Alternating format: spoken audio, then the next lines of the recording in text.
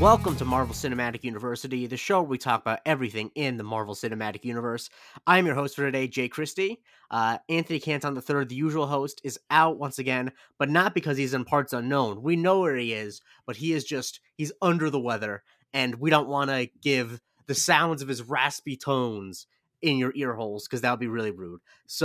And I'll be hosting today, but we do have back from parts unknown, the one, the only. You know him as Black Dragon Roll. You know him as Jerome Chang. Jerome, how are you? It's good to be back. How long has it been? About 3 years since my last episode? I feel like it's at the very least, like, it's Give hard or to tell take. because I think there's a leap year in there, so you can't really be exact. You go to Vegas Summer League for even 2 days, and it feels like you've experienced the better part of a decade away from home. Exactly. They don't have clocks in the casino, so, No. Uh, but to help make up for AC not being here, we brought back someone who she was on 2 weeks ago, and we said, you'll be back. And we knew it was going to be quick. We got the great, her, for her writing various places. She's got a book coming up soon that we'll have her tell you all about. Preeti Chibber. Preeti, how are you today? Hi, I'm good. Excited to talk about how much I cried while I watched this episode.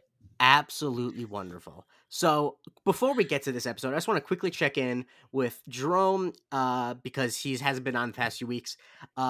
I don't know how much you've been able to keep along with it as it was going, or if you binged it all when you got back. But how did you feel like the show? Like, what was your general vibe on the show in the weeks that you weren't here? I watched it week to week, and I think the last time I was actually on talking about this show, uh, my one thing I said, it was really early on, was just it seems like you've already found like a perfect gem in Imana Vellani playing Miss Marvel, and the very fact that you get to introduce her and that character, it almost doesn't matter what happens after throughout the series, because it's just like you found her, and just the light that she brings to the MCU, and just how exciting it is to see a character like that, like one that I'm 100% not familiar with, and just really excited to get to know only in this rendition, not having really the comic sources as my reference point.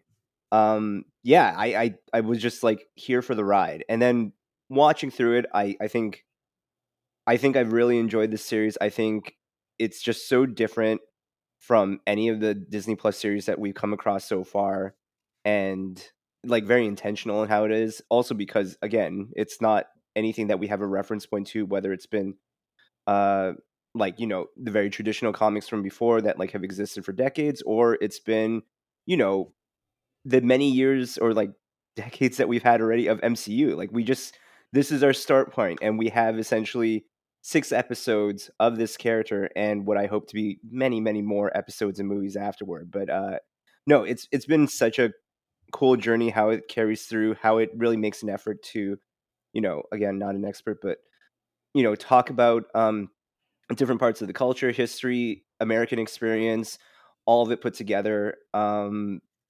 Yeah, and then again, at the center of it, I think one of the brightest lights that has come across this universe in quite a while. Yeah. And when we had you on for episode 4, Preeti, there was something that I want you to talk about episode 5 as a whole, but I definitely want you to talk about the one thing that you said you were excited about seeing in episode 5. Obviously, there's a lot of series stuff in there that I'd also like you to talk about. But first and foremost, what was the thing that you were telling us to look forward to in Oh episode my 5? god, Fawad Khan, he killed it. He was so good as Hassan Nana, and it made me angry all over again at how much I've been missing him on the screen.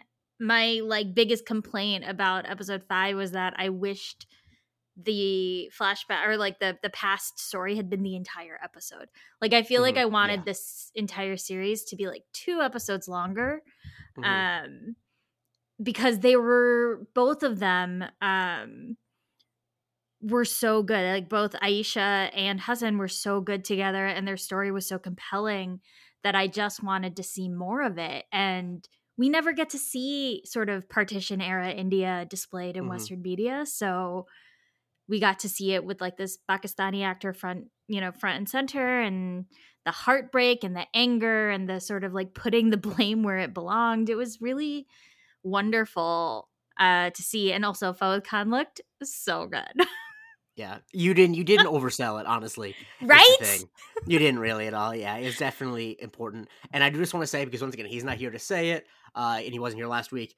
AC did mention his first note when he was watching episode 5 was he was excited to see a man with a limp who needed a cane because he thought that made him washed. And I just he just can't help himself. I'm like, Is this guy that has an injury. He has an injury. He's not washed. He has an we just injury. talked about this in our group chat before getting on this call. There's a reason why it's called an agenda. He is Yeah. forcing every possible narrative and situation and character into something that he thinks applies to him. Truly, it feels like the moment someone, I don't know, like takes their first steps or says mama or dada, he's finding ways to make them washed. It's become kind of If a rookie sprains an ankle at summer league, he is out there saying like, "Wow, can start any earlier than then for being so exactly, washed." yeah. Like when I sprained my ankle when I was like 10 and he saw me limping around, be like, "Whoa, wash." It's like, no, I sprained my ankle. Like, geez. Yeah. Anyway. Was that senior kindergarten you got going on there? Yeah, oh yeah, exactly. He's definitely he'll be having his son will be like the only kid in 5th grade recess when he has to tie his shoes to go because it's like Yes. my daddy taught me. Anyway, love you, AC. Feel better. But yeah, episode 5 was great, and we go into episode 6, which of course episode 5 ends with the cliffhanger of Kamran having powers and going to meet Brian. I mean Bruno, and of course the Circle Q blows up, and that's where we left off, and we have the pairing of Bruno and Kamran on the run. Which I thought was fun. There wasn't a ton of time where it was just those two because the episode had to move pretty fast. But I like the dynamic, and before I throw it to you guys, I just want to say it was so funny to see them on the PATH train, which is the train that goes between Jersey City and New York, or across the state lines. And the funny thing about it is, and I tweeted about this, and everyone backed me up. The PATH is famously cleaner than the subway. It is like Right. spotless always. Same thought. Okay, so you know. Same thought. And the joke I made, but the thing is, even the most dirty subway I've ever been on does not have graffiti on it.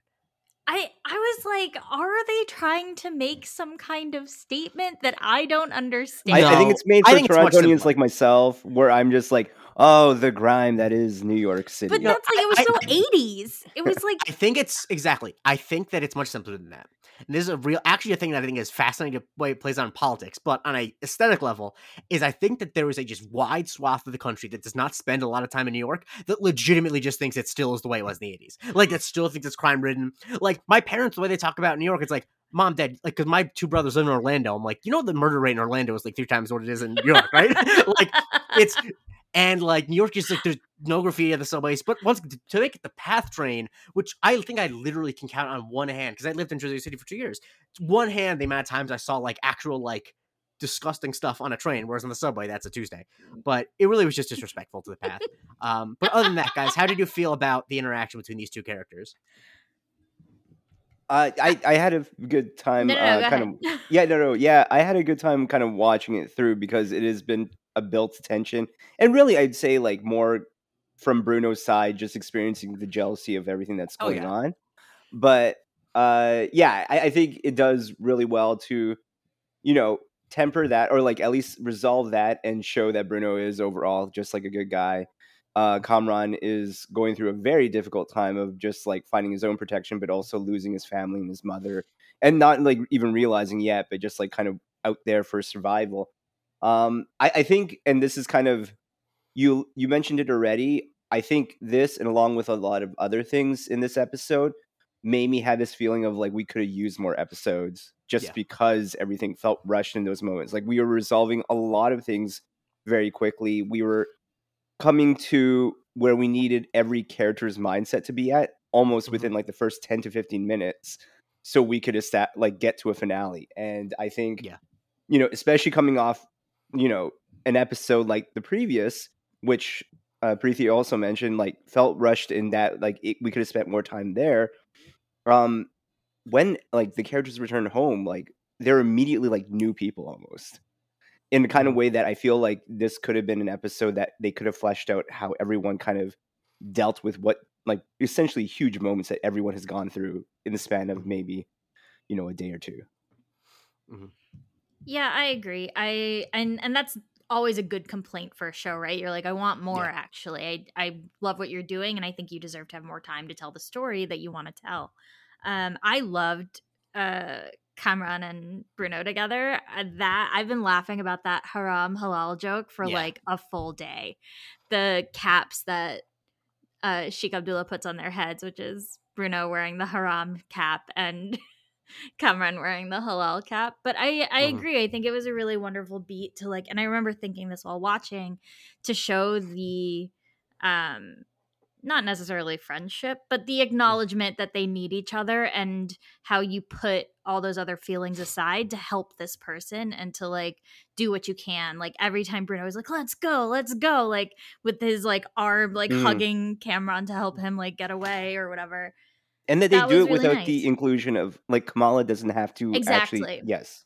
Exactly. Yeah, It and I didn't think fall it into that. avoids a classic cop out that every show with any sort of love triangle does, where at the last second it's like, oh wait, this one guy you thought was an equal suitor is actually bad. Haha, now you don't need to feel bad about. And like, I think it would be very easy to make it like, guess what, Bruno actually deserves her. And of course, like that, you know, it's not that simple, and like it's not as I think that we're kind of past the place in culture where it's like, the guy who's handsome and has a nice car, he's obviously the bad guy. And the guy who's resentful and doesn't say anything, he's the good guy, despite the fact that he's resentful, which is a negative trait. Like, we're kind of past that.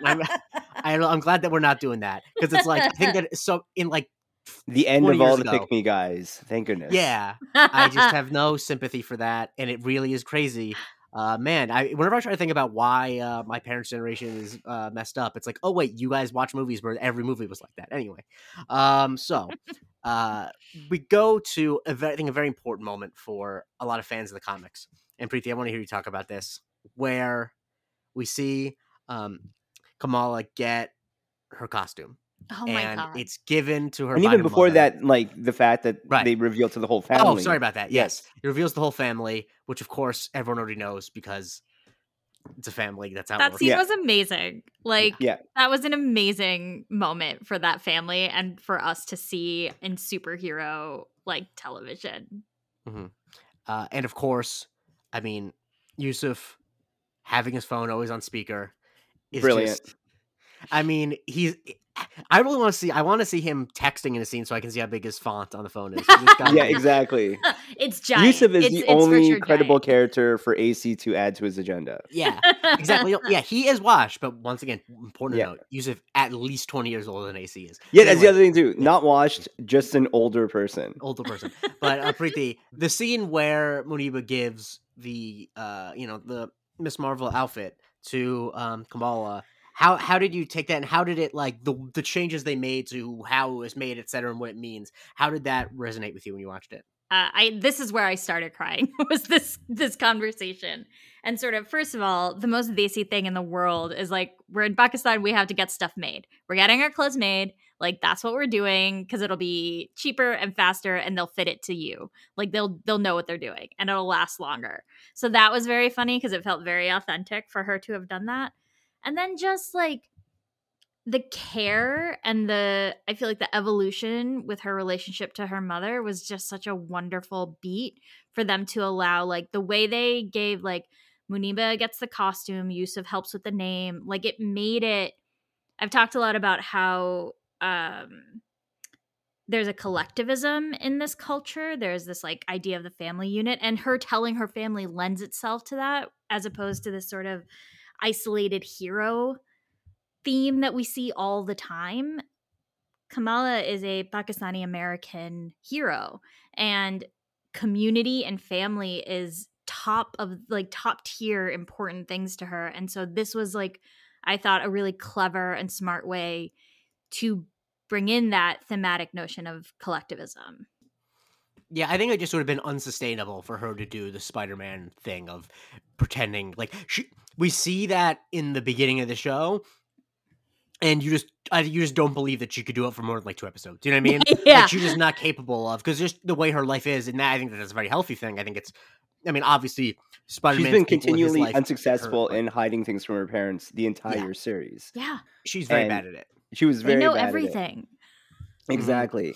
No, I echoing all those thoughts. Like, I think it's just such a from the moment that she does her reveal to the family and how normal it feels. And I think again, that's the importance of having an MCU as opposed to isolated individual hero movies where every time those heroes are the only ones that exist within that universe. So like when people react, it's not a thing of like, oh my gosh, you're also a hero, as opposed to like you are this thing that we cannot comprehend. And I think that's like what also helps allow for those Mhm. scenes like that, which is really great.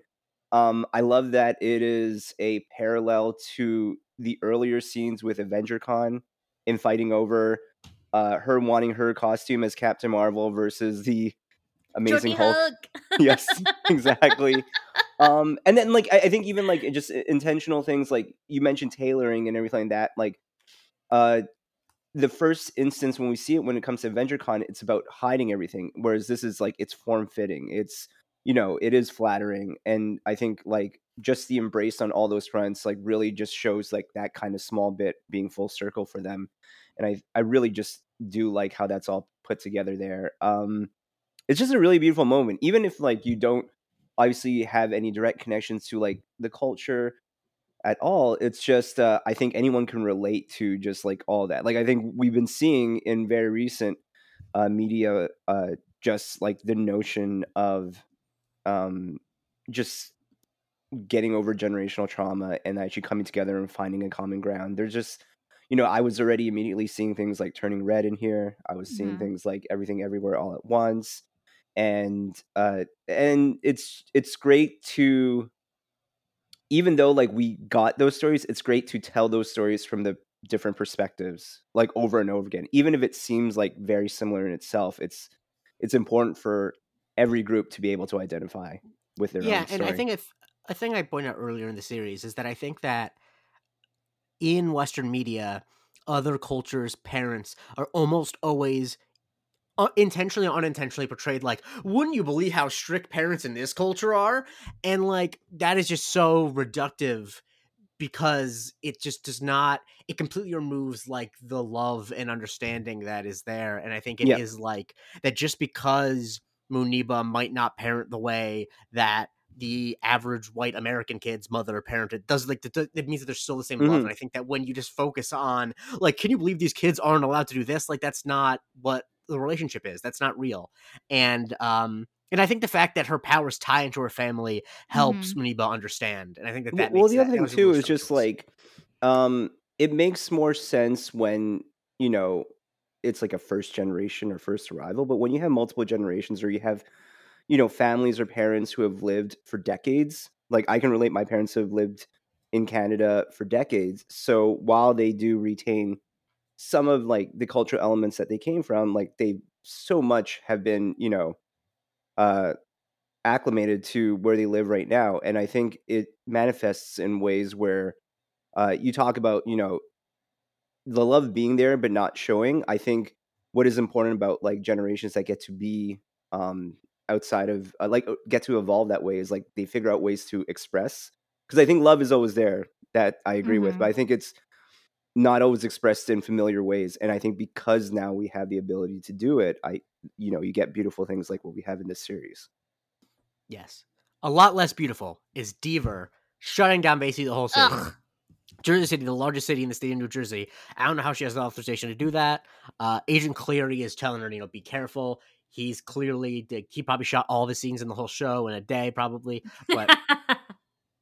And so they need to really, Not even a get. wardrobe change.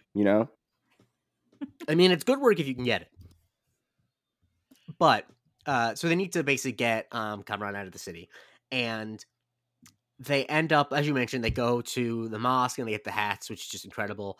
And there's some really good Also thinking a of nod having to hats being the ultimate disguise in MCU. Oh that yeah, is for true. sure. That was Yeah. very, very funny. Yeah, the Yeah. whole bit of the cleaning closet was great. But they Oh, end and up Nakia's yeah, boyfriend. That was yeah. pretty funny. That was great. But they end up at the school. They decided to go to the school to, as a base.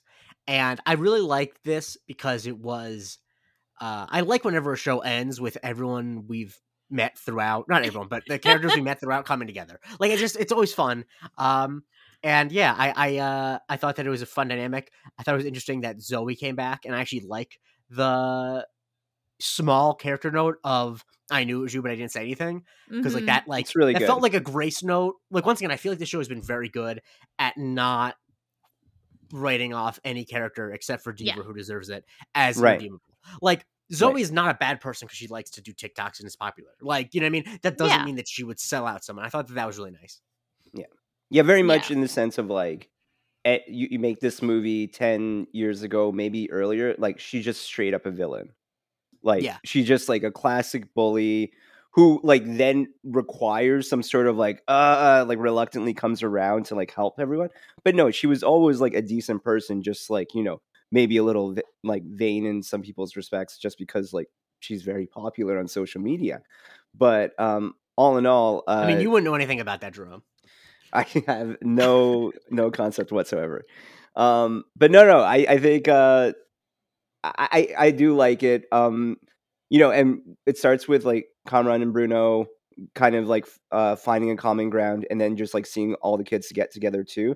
And then like it makes sense. Like I think what is great about, again, like more modern television and movies is just it doesn't create unnecessary tension that seems like out of human character. Yeah. And I'm sure, Preeti, that you enjoyed, because I definitely did, where Amir comes to help out. Dying. And the line of the superheroes don't need chaperones. It was is really I laughed so hard. I was like, this is perfect. This is a perfect moment. Yeah. And so they come up with this plan of how to it was Ms. Marvel meets Home Alone. I loved it. Yeah.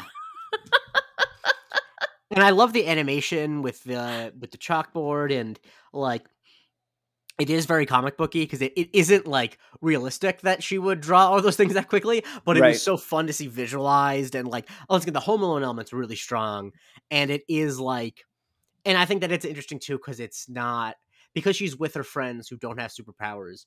This sequence is really not about her superpowers at all. It's about her being obsessed with superheroes and thinking about these type of scenarios her entire life, which I thought was really good for the character. And like friendship beats, which is really nice because we got to see, you know, Nakia and Kamala finally make up, which was great because Nakia was furious, of course, that Kamala didn't tell her the truth when they share everything. Because I love their friendship. Like the moment they have in the restroom in like episode 1 or 2, I don't remember. It's really nice, yeah. Is really awesome, right? It's just like pure support and love between these two people. And this was a great moment to be like, you can have fights, but it's not the end of the world when you're so close. You can talk through it. I thought it was very thoughtful the way they handled it.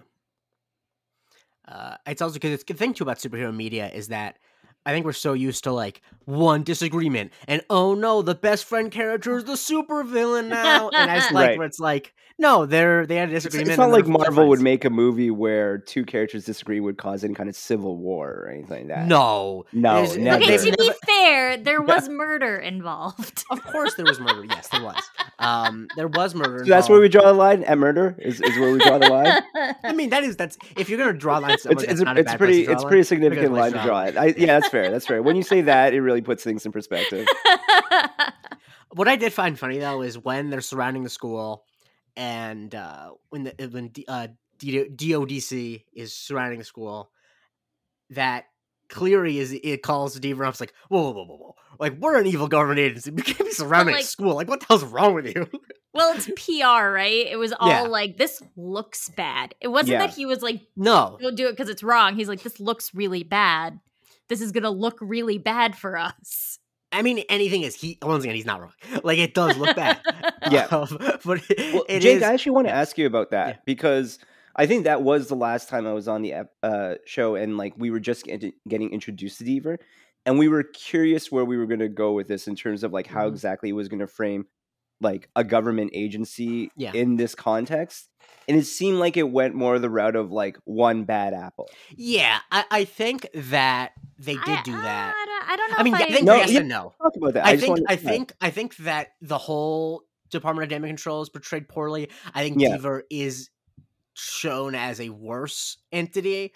Sure. But my actual guess is that what they're setting up, and this is just pure speculation, but this is my speculation on the fact that I don't think you cast Ariane Moayed in a role if you're going to have him in 2 rooms and 2 scenes, Sure. is I think that they're actually setting him up to have an arc where he is the good guy in DODC, I think, more than anything. I think Deaver actually probably represents the median damage control person, whereas him representing the media, if that makes sense. But that's just a guess. I think it's a little bit of both. I think that the whole department's bad, but I think that Deaver is also worse.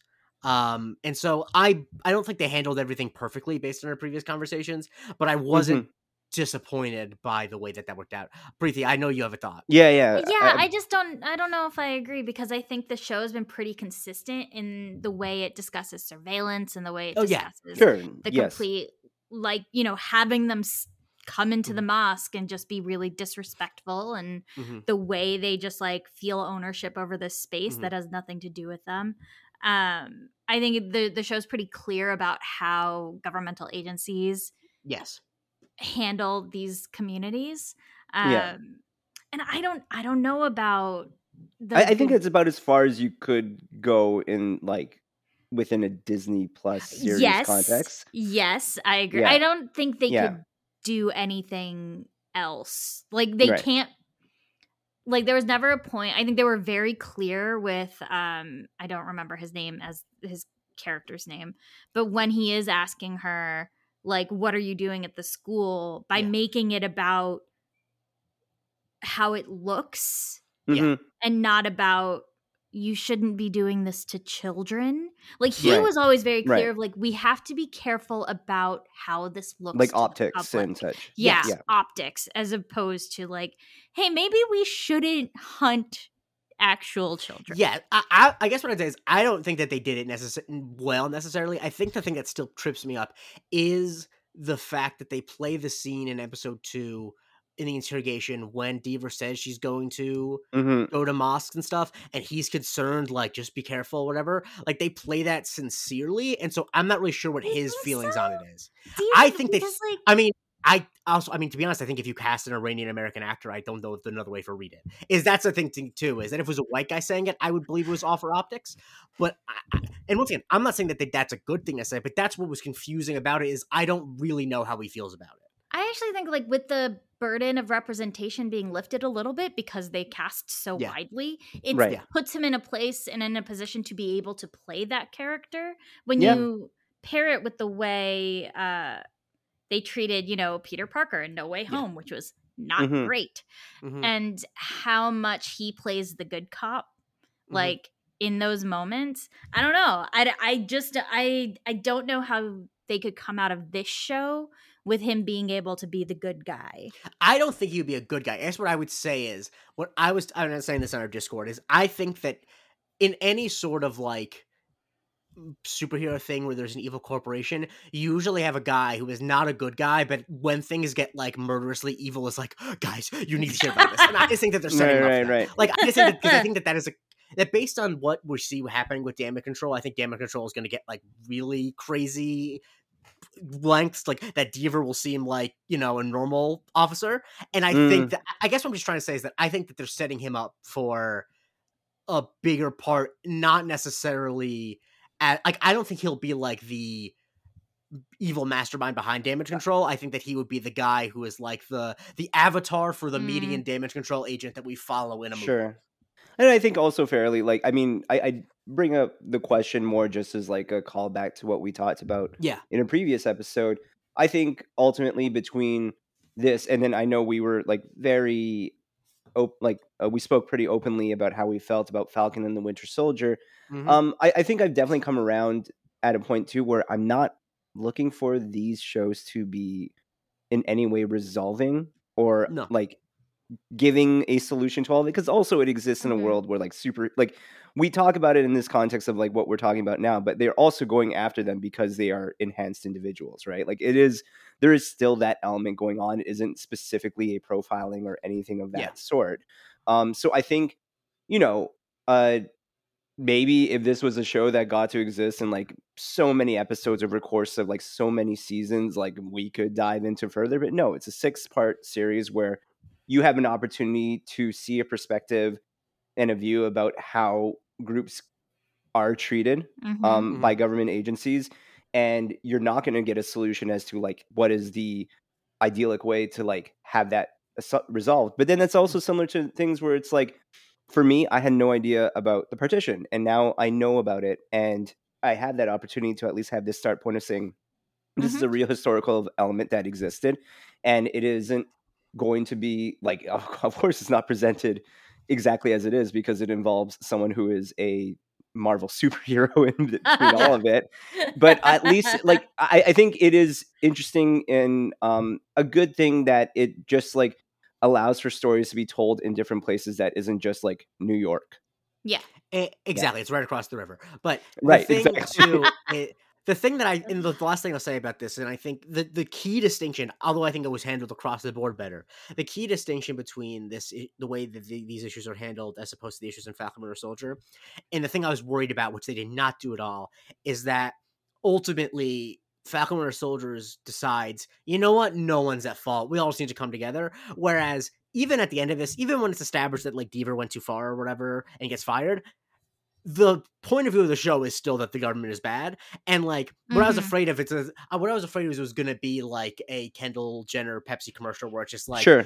everyone just needs to come together, you know? And people do come together, but I would say like, but with they anything, come the together story against the government because fuck. Right. Yes, yeah. Like, that's the thing. right. And I would say here the other thing too is like, I prefer looking at it as like highlighting the beauty of this community more than like Yes, the evils of anything that works against them. exactly. And that's wonderful. Speaking of which, we see, we have the Home Alone hijinks where the school gets invaded. I'm Really sorry, great but the stuff. softball things, like, that's just not gonna deter, and even as a deterrent or distraction, that's not doing anything. It was really fun. It was very cute. I was very into it, and I'm very and I'm all for like the suspension of disbelief, and like I had a ton of fun doing it. But I think it is important to note that like, if you were ever presented with that situation, that is not a solution. That is not. Also, That's not going to you be. you can't load the balls in that fast. Yeah. Like they were going like you like the giant foam party that they were able to put together. Yeah. That like that was a brilliant move. Anyone who's ever taken, it's elephant toothpaste is what they made. Thank you very much. Oh, is that what it is? Okay, that's what that's called. That science experiment is called elephant toothpaste, and I've never seen that much of it. That's crazy. I think for me, it's only just because when I was in Cancun, that was one of the places I was at while I was gone for a wedding. On Canada Day in Cancun, Mexico, they hosted a Canada Day foam party, and was it like nothing but Molson? No, it was a bunch of resort staff wearing like red and white and like maple leaf like colored things, and I could not feel more at home. Is what I guess I'll say. Yeah, great stuff. On the 4th of July, I was at home hungover because it was 4th of July was on a Monday, and I the Sunday. What are you gonna do? And anyway. And there's no one wearing anything where I was. Oh, actually, you would like this, like as a crossover, because I think it was so close to the 4th of July. Yeah. It was referred to as the Canadian Independence Day foam party. And that's hilarious. So I went to every Canadian I know and congratulated them on their independence. It's so funny that they did that in Mexico because, and this is fine, but it's ironic they did that because Mexican Americans get so angry when you call Cinco de Mayo Mexican Independence Day, and they did that to you with Canada Day. There you go. Like, it is just a thing that they get confused too. Anyway, that's just funny stuff. Culture is wonderful. I really wish I had some. But anyway, so we have all these hijinks, but eventually, unfortunately, everyone but the two superpowered individuals, the enhanced individuals, gets arrested and put in the back of a van. But I think a really cool thing was that they mobilized TikTok, and I'm glad they actually got to use TikTok. They didn't use like a fake social network, right? And everyone's there because like they highlight it, and make the PR problem bigger. This is where like the big fight happens, but it's not really a big fight, which is what I like about it. I don't know how you guys felt. I do feel like this is where they could have benefited from more time. Yes. Because Kamran has to go through so many emotions. It's a roller coaster for him. This entire series, but this episode in particular, was like, I'm mad. I want to kiss you, but also I'm sad, but I'm mad. Like, also, I have powers that came out of nowhere that just zapped into me. Yeah, mine is the powers. That is what being a teenager is like. That is a fair point. Yeah, fair. Yeah. But I think for narrative purposes, of course, they could have done if I say a joke, it means I'm agreeing with you because you're right. The powers thing, yeah, it was. The show is so strong, and this was the one point I think they could have done They could have benefited from having that more time to drill into a little bit more, but he's so upset. Poor Rish. Yeah, I wish I would have the opportunity to be that handsome to see if I would still be upset. But you win some. I don't know that he was just like hella smoldering, like just lots of smoldering throughout. It was, he's very handsome. Yes, it's good to know that smoldering made it to the Nor Dimension. You know what I mean? Because some things with culture they don't travel, but smoldering made it there, smolder made it. You know what that is from his trauma? That jawline. Oh wow, that's a great point. That is an absolute wonderful point. Just clenched. He was clandestine to be on the cover of magazine. But see, this is what happens when AC's not here. You don't know this. Jerome and I just bullshit. But I like I said, the thing I was happy about though is that conceptually, the show would not have made sense with the show should not have ended with a big. There was obviously a lot of CGI, but with a big CGI punch fest where it was Kamala against another supervillain and boom, boom, boom. Because ultimately the villain is not one person, because she's kind of, not that she can't have one villain, but like she's too kind and good-hearted of a person to really have that as like the villain is the people who don't understand, and that feels true to her character. Obviously, Preetha, you've read many more Miss Marvel comics than me. How did that feel in terms of like that being the resolution of the arc? I thought it was very, very strong. Like the way, obviously this isn't a mirror image to what happens in the early issues of Miss Marvel. They pick up a lot and they change a lot, but they keep the theme and the spirit alive really, really well. I did very briefly before we get into it want to mention we skimmed over the part where she calls Kareem for help in Pakistan because she doesn't have a love triangle going on. She has like a love quadrangle, and I love it. Yeah, that's a great point. Yeah, I completely forgot.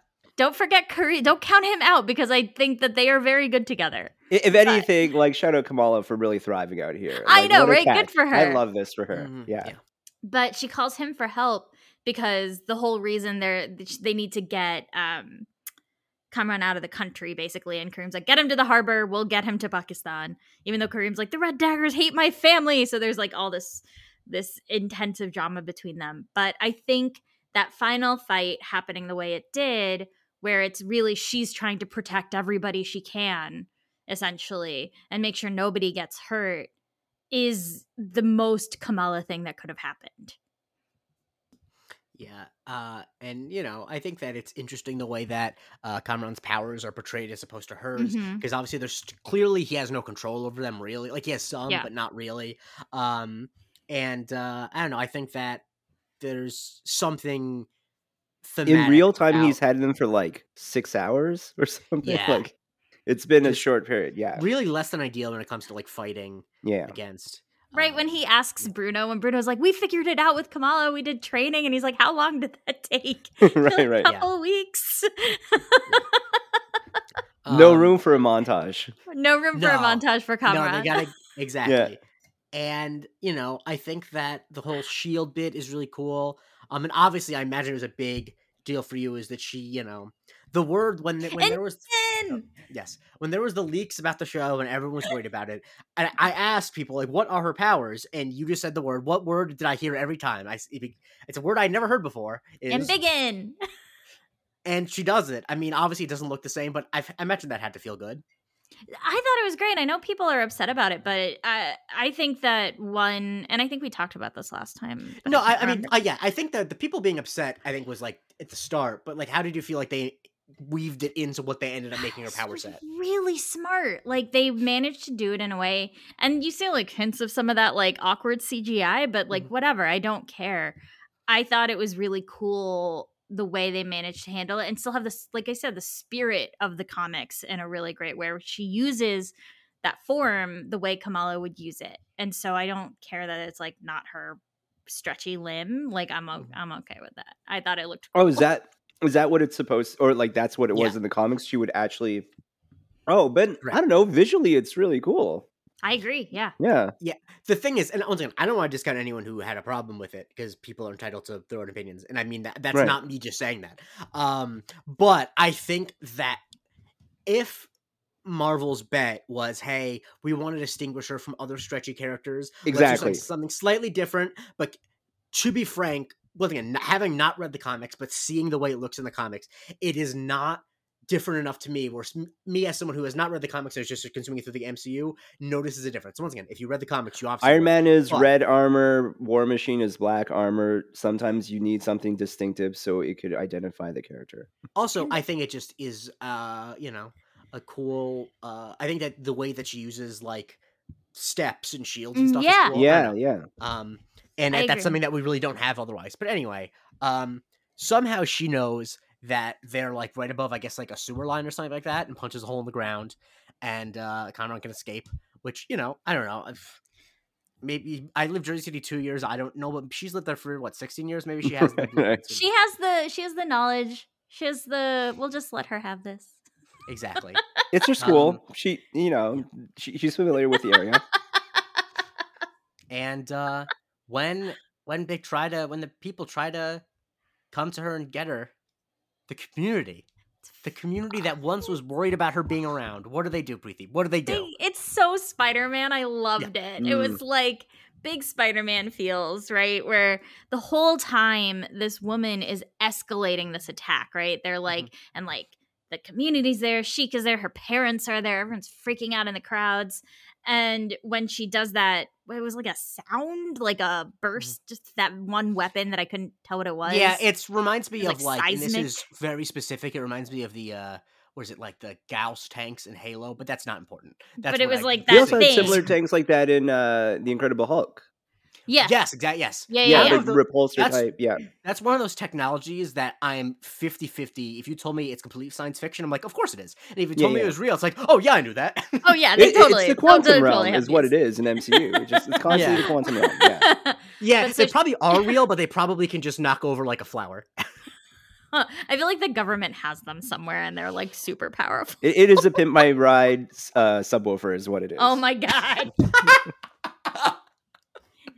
Both like painful because it's true and also like I understood the reference and that makes me feel old.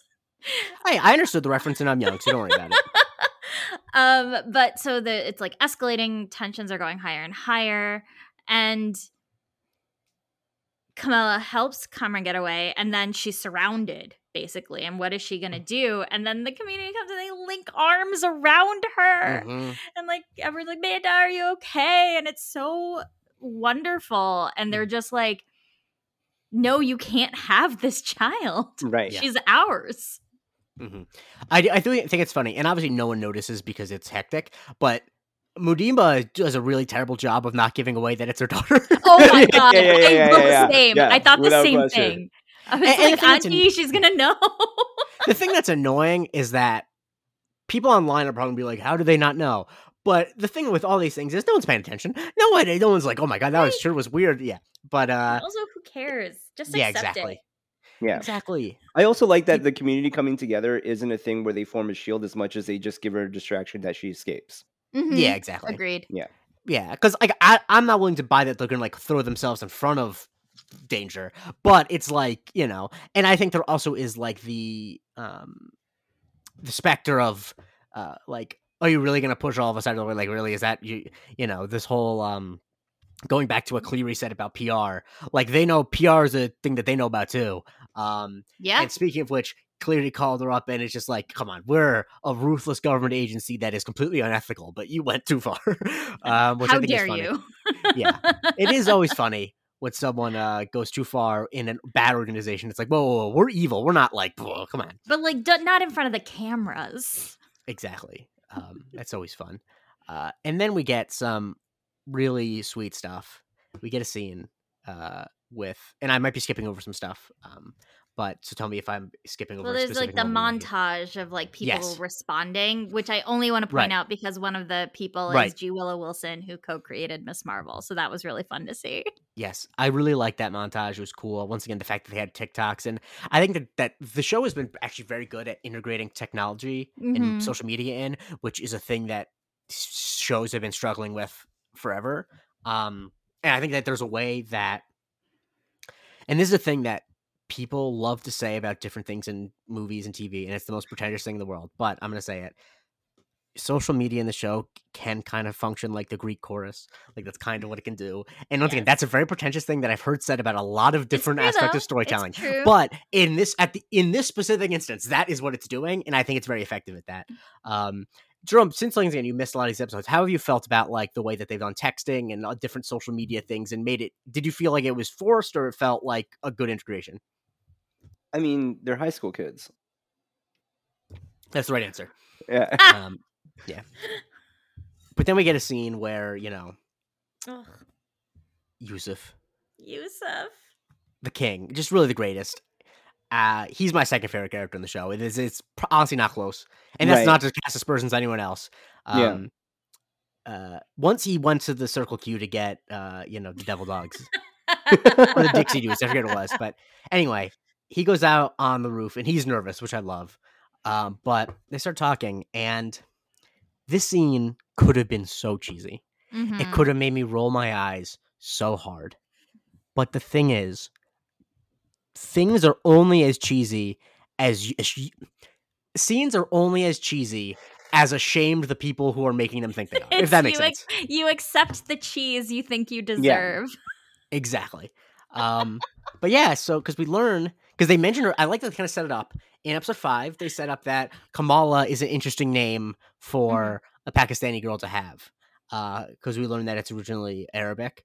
But in Urdu, it means something special. He's searching for the word. I can't. Jerome, pretty. What do you have any idea? What does it mean? I'm like it means, looking up thinking about wonder- that scene, and like you're saying Or, it's cheesy, but it's like it's so nice because it just shows. Well, it's the word is Marvel Yes. is what we're looking for, and like yeah, arriving at there to your point could seem like it's really cheesy, but like they just have such an earned love between Mhm. them and the whole family the whole time that like. I don't even think about the conclusion that they arrive at in terms of name as much as just like all I felt in the scene was how much these parents love their daughter. Yeah.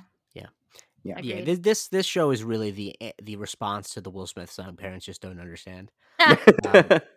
But no, I should have looked this up beforehand, but I assume that that's different than the way it is in the comics. I assume in the comics she does is it the same type of conversation, or is it she just gets it from because she loves Captain Marvel? Yeah, because she loves Captain Marvel. I thought the way yeah. they handled it here was really, really smart. And yes, also just crying so much crying. I think the thing that makes it too is that because obviously it is very convenient that her name happens to mean the word that is her favorite superhero, right? Who in turn herself got her name by like turning an alien name into like anglicizing it, right? Yeah. Like I prefer, like to be honest, I prefer this to like Marvel. It's much better. It's much better. But the thing that makes it is that Kamala is like, what the hell, Dad? I've been the biggest fan of the superhero for years, and you never told me. And you're so like, good. Right. What do you mean? I can't even. It's like the most dad thing. Because the family has established their Hulk stance, and they're just not going any other way. Is what happened. I mean, yeah. But can I tell you like how real this is? My stepdad, like, who has been my stepdad since I was like a kid, like since I was like a child, like 5 years ago, was like, oh yeah, I went to school with Freddie Mercury. I was like, what? That's wild. Just like no understanding of the important things we need to know. Yeah, that is, I mean, like we talked about social media, like for the last little bit. That is the beauty of like having parents and everything before that existed in the world where not every single like fun fact about them Yeah. actually is the most important thing we ever want to know about them. And they just lived their lives and didn't tell anyone about it. And then it's like, yeah, it never came up. I don't know. It's just, I don't know.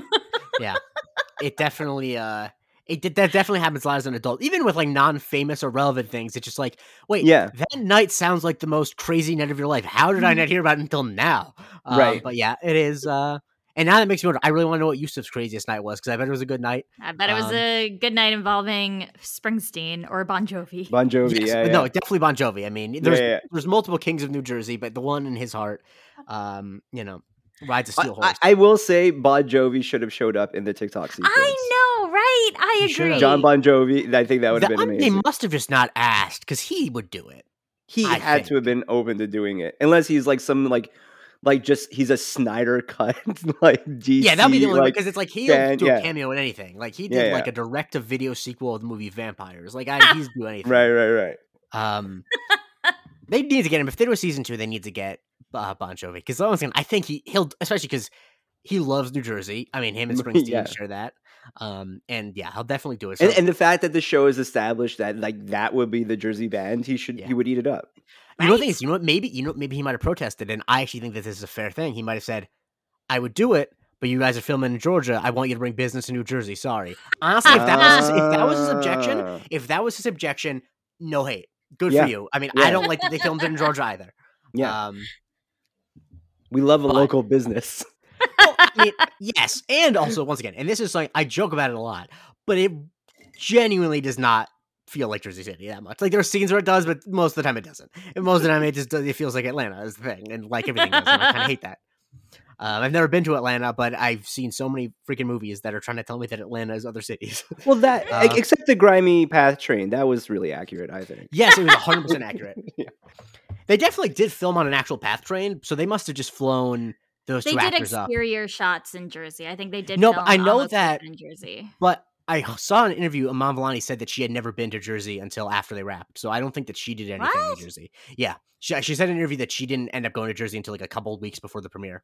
So girl. No, I mean, I love living in Jersey City, but it's not like I'd rather go to New York. I mean, it's not. I mean, if you have the choice. Yeah, like. But my favorite pizza place in Jersey City is not as good as my favorite pizza place in New York. Manhattan, Hoboken, like I don't know. I mean, yeah, Hoboken. Hoboken at this point though is kind of a nightmare though because it's so crowded. The bars are all fratty. It's bad. This is travel tips. But then we have a very important scene, and this is a scene that I would say some might argue has kind of subsumed the entire conversation about the episode as a whole, which I think is unfair. My God. Okay, so I'm just gonna, if you don't mind, Jerome, I'm gonna make like 90s NBA, and I'm gonna clear out, and I'm about to pass the ball to Preeti. Talk to us about what happens, and give us. No, please run us through this. Yeah, because ultimately, the thing is, I think with Jerome and I, like our thing is like cool, we don't care that much, and obviously we care about it story wise, but no, with the change, I mean, we don't care about because we don't have any relationship with the comics. Yeah, so my point being, I do have a very what happens. Like I'll talk about it after Preeti, but like I do have a very specific connection to that as well. But go ahead, Preeti. Yes. No, I'm excited because I didn't know where they were going at first when Bruno was like, "Oh, I was looking into your blood work." I was like, "What is happening? Are they just going to make it that she doesn't have to use the bangle? Get it? You love her. Jeez. I know. You're so obsessed. Just like, I was looking into your blood work again, and you have an iron deficiency. You might want to change. Yeah. Oh, that makes her special. Yeah. But he's saying this, and I was like, "Where's this going?" And then when he was like, "It's like some kind of mutation," and when they played the '97 X-Men, oh my God, my mind! I paused it, and I was like, "What?" It played in a way where I thought like I had some sort of like old Nokia phone that had a ringtone that was like playing in the background, like I was just getting a call. Like I just like shot myself back into a different time. It was so like they said mutation, and I was like, oh okay, and then they played like the actual note. And I was just like, huh, what's happening? Mutants? She's a mutant? Was she a mutant this whole time? Is this something that I didn't know about the character? They're in this now. Like I know that we saw Professor Xavier earlier, but like no, that doesn't count. But now it actually counts. And like when us jackasses this whole time after Multiverse of Madness saying like, all right, everyone, cool your horses. The X-Men are not coming anytime soon, okay? They're going to take their time with it. And then the next, and excuse my language, next fucking property comes back. I mean, I feel bad that I said that the mutants weren't coming soon. In my defense, my point was that they weren't just going to port the mutants over from No. universe. We all agreed. We all agreed, though. Egg on my face. But at the same time, too, they didn't just they did, but they didn't. You know what I mean? Like they didn't just have her walking around and doing a patrol or something, and then just Wolverine being like, "Hey, bub," it wasn't that, right? He would say that. That's canon. Yeah, exactly. There you go. Right? Just hey, bub, I liked your TikTok. Right? They just that didn't happen, but.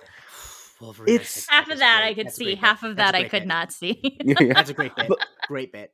But no, but the thing that is also insane about it, and just unfair for Marvel to do that to anyone who has any attachment to old Marvel properties, the chill I got from that, and I don't care if anyone I'm sorry to anyone who says this just is a disgrace to the original origins or any of that or bringing it back.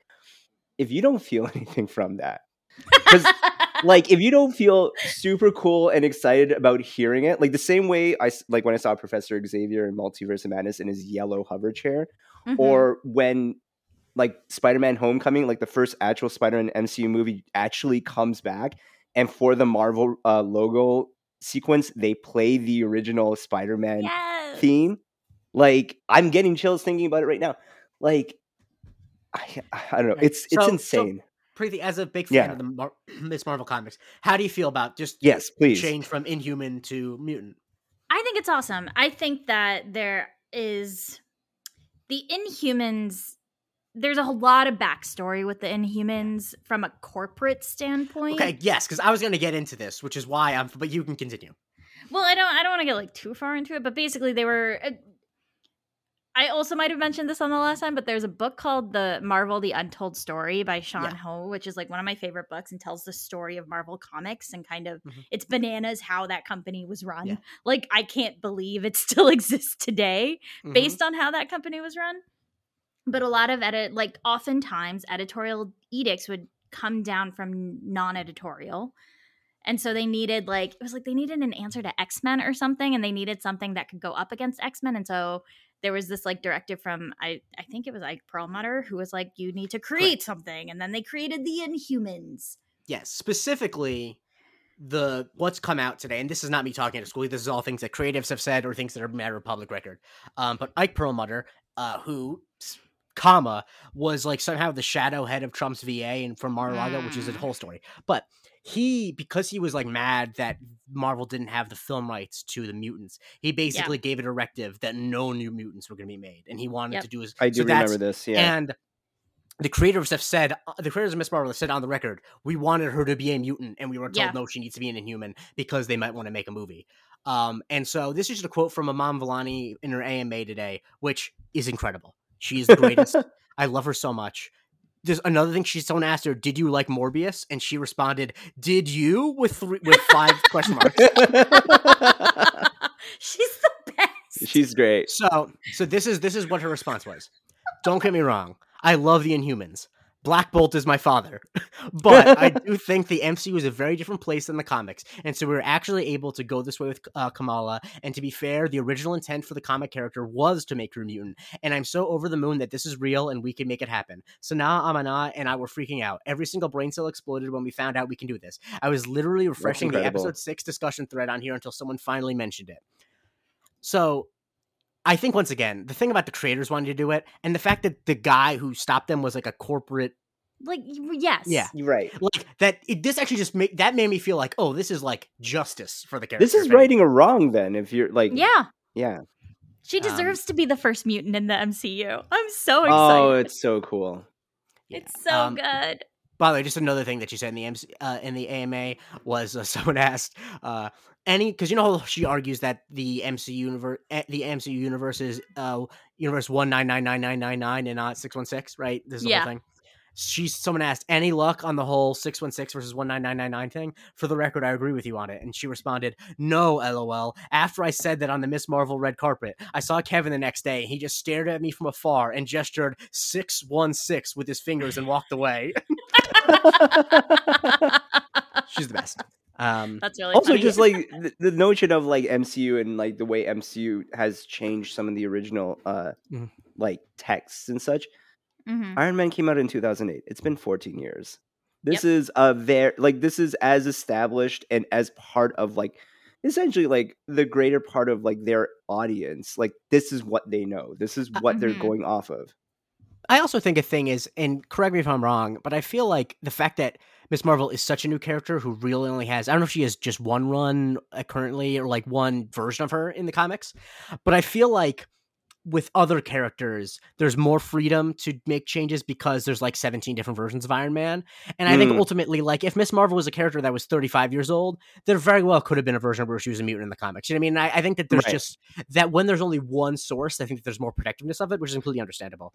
But Sure. I think what I like about this more than anything is that, once again, not knowing anything about the Inhumans, and I think a very important thing too to point out is that like my older brother is watching the show with his girlfriend who he knows nothing about any of the comic books, and to be frank, he has never heard of an Inhuman and he knows what mutants are, and I think that from a populace, like that's just important.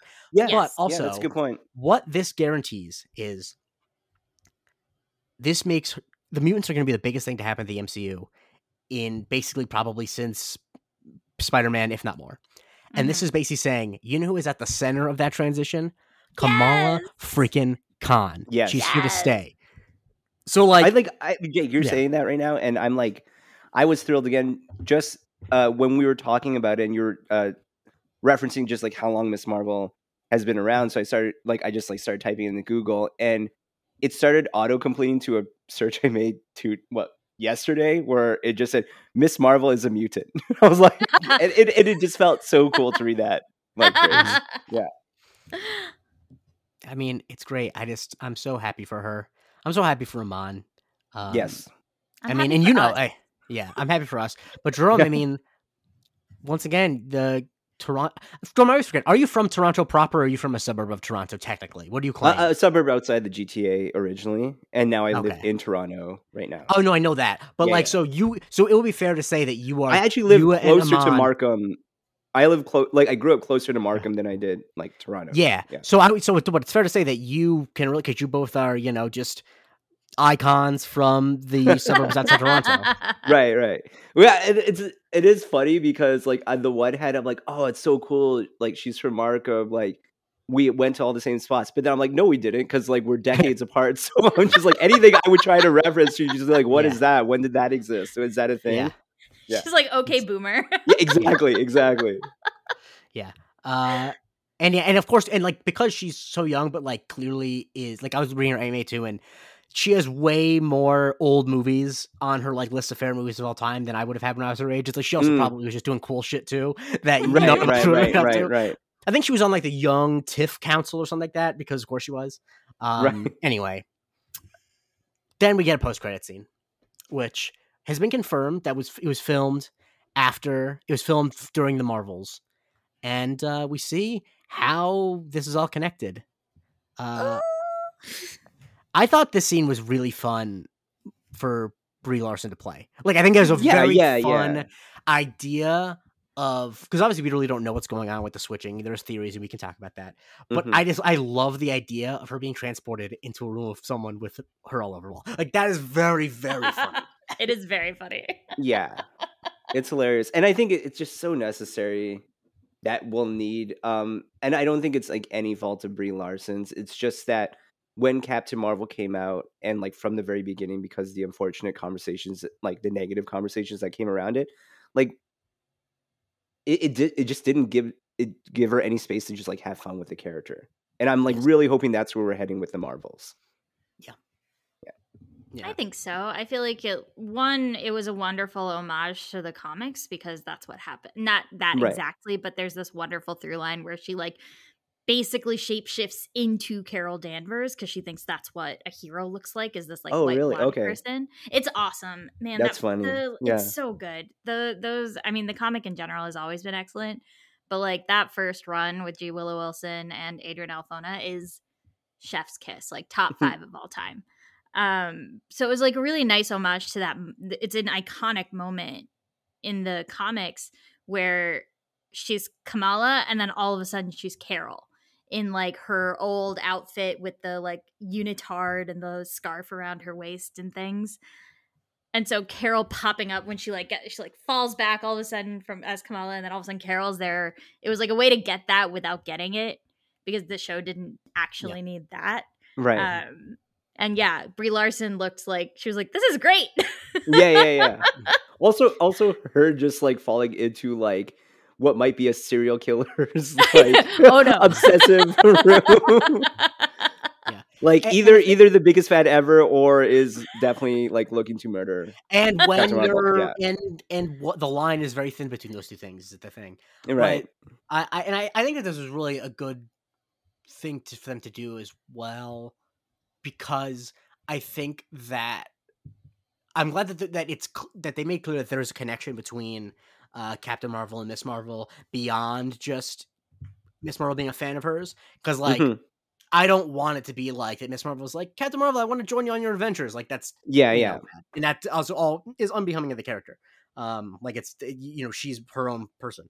And I think that it's fun that they're kind of like setting up like while obviously there's a lot of questions, we kind of have a vague idea of how Miss Marvel is going to be in the Marvels. And that's fun, that there's something probably having to do with the Bangle, but once again, like, we don't know exactly, so there's gonna be a lot of fan theories, and I'm sure once AC gets back on here, he'll have a dossier.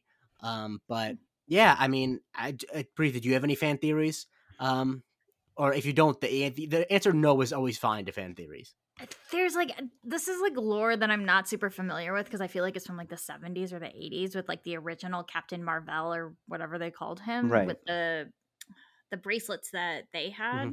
That I also don't remember the name of, because I don't remember the names of anything.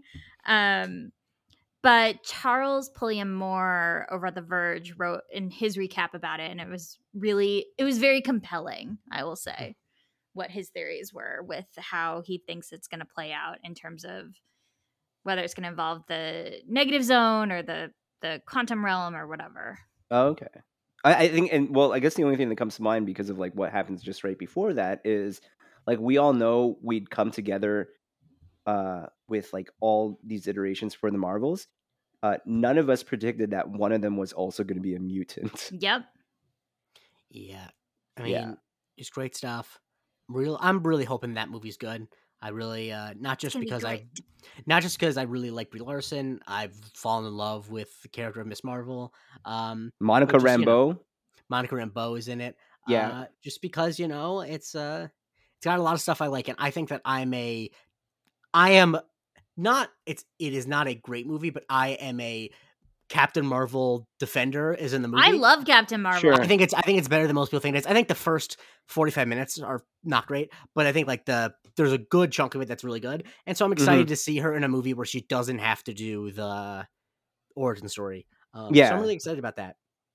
But what I'm also excited about is the idea. And Iman Vellani has said numerous occasions that she would like to do this. We got to get a season 2. I mean, we need. Right? I want more of her family. Exactly. Yeah, for sure. Because we know that Yusuf and Muniba and Bruno and all they're not going to be in the Marvel. There's no space for them in the Marvels. Right. So let's get a season 2. Hard agree. Yeah, because so much of the MCU series, the reason why they have trouble getting season 2 is because it's hard to get the big star locked in for another contract. Iman Vellani's like, I will do another one. As many seasons as they want. Yeah, you love the happy to be here energy, like just thrilled to be there. Also, I think we need High School Friends again after coming out of No Way Home, because oh my god, yeah, like my poor disaster son. Right. Yeah, and I mean, and Peter Parker needs some friends who know what it's like to be a superhero, and although it's technically a different state, it's not that far of a trip, especially if you can swing on webs. I mean, for me, I just every time I see like a cityscape, I'm just like, come on, like Hawkeye, like this right here. I'm just like, just swing across, man. just swing across. They don't know who you are, but they do know Spider-Man. They just don't know that you're Peter Parker. Just show I up. will say there's a great mini run by Eve Ewing of Kamala and Peter teaming up. It's very fun. There's some like body switch hijinks. It's a good time. That's great. I always love body switch hijinks. I feel like that was a thing that happened. I mean, maybe now it's different because of, but the 80s had a million body switch movies. We don't get them anymore, really. Actually, the movie Freaky was good. I don't know. I just talked my ass. Like that was like me doing like Captain Marvel season 2, Freaky Friday. We don't get body switch movies anymore. But like that's just not true. Anyway, this is of course, as we said previously, what you get when AC isn't here, but Jerome and I both are. Last week you didn't have it because Jerome wasn't here. Well, we're enablers is the thing. Also, one last thing that was from the AMA, which, Jerome, you'll appreciate just because what you just had, even though you went to a wedding, technically. Someone asked, Amon, are you excited to do things outside of the MCU? And she said something to the effect of, eventually, but right now I'm excited for a vacation. Which, we all respect. Yeah. And, that's the end of Ms. Marvel for now. We obviously won't be taking a vacation. We're going to be doing, next week we'll be doing a mailbag on both Thor, Love and Thunder and Ms. Marvel. We'll actually be having Jerome's thoughts on Thor, Love and Thunder because he, of course, was not on the original. I'm finally going to watch it tomorrow, like from the day of this recording. Yeah, because he was jet setting, and and we have to adjust to his schedule because obviously he runs things around here. So we're gonna have his thoughts. And until we get to She-Hulk, we're just gonna be doing this stuff. You know us. I would say this that we thrive. The less there is to talk about, the more we thrive. Not that I don't like talking about. Because all we do when there is something to talk about is try to talk about anything else. Truly incredible stuff. Anyway, so please, wait. Do I thank the guest first, or do I say the Patreon? I'm going to thank the guest first. I want to thank our guest. No. Let's plug the Patreon first, and then we'll close out strong with our guest. I think we yes. Perfect. All right, because she has something big to promote. Our Patreon, she has a book. Yeah, exactly. So our Patreon, patreon.com/MCUniversityPod. We have a Discord, which today was really great because we had a lot of great Ms. Marvel discussion. There's actually some fun basketball discussion on there. There's some nice TV discussion, some Only Murders discussion, which is a show where we're going to be doing a Patreon bonus episode on. We have a bonus episode on that coming out. Probably next week, we'll probably do a quick bonus episode about The Boys season 3. And Jake, who are you? Stuff. Who am I? What am I? Where do we follow you? All that stuff. Let's get to you. Yeah, let's just get it. Okay. Yeah, you can follow me on Twitter at the Jake Christie. Where can people follow you? Black Dragon Roll, Twitter, Instagram. And our esteemed guest, Preeti Chibber. Where can people follow you on Twitter first and foremost? Run with Skizzers, Skizzers, is what I am on all social medias. And you have something exciting coming out, and I mean, there's no way for me to know it. It's not all over your Twitter, but do you mind telling the folks what you have, which is genuinely very exciting, and the fact that you're spending time shortly before it comes out talking to us is really a great thing, so thank you. No, thanks for having me. As you know, I am promoting the crap out of this book. It is a book called Spider-Man's Social Dilemma. It's an original Peter Parker Spider-Man upper middle grade novel, meaning it's for like 10 to 14, but anybody who likes Spider-Man, I think will like it. It's the first book in a trilogy, and it comes out July 26th, and I really hope people buy it. Yes, for you, if you're a Spider-Man lover, if you have a niece or nephew that you don't really understand, you don't know how to talk to because you don't have any kids and you're like, what do they like? And if they like Spider-Man, of course. If that TikTok sequence in the episode confused and scared you, I think it's a good, yeah. Exactly. There's just a lot of different people, but I'm very excited for that. And are you still doing the promotion with the certain one bookstore? Yes. Yes, I am. Thank you for being better. I'm not a great host, but I'm okay. No, that was good. If you pre-order from Little Shop of Stories in Decatur, Georgia, I will sign the book for you because I'm working with them to get signed copies out, and that is anywhere in the United States. Wonderful stuff. And we want to thank the audience for listening through this Ms. Marvel. And, if you like what you hear, like I said, you can check out the Patreon or share the show with the biggest Marvel fan in your life or the second biggest Marvel fan. You might have two friends who like Marvel. But for Preeti Chibber, for Jerome Chang, I've been Jay Christie. Talk to you later.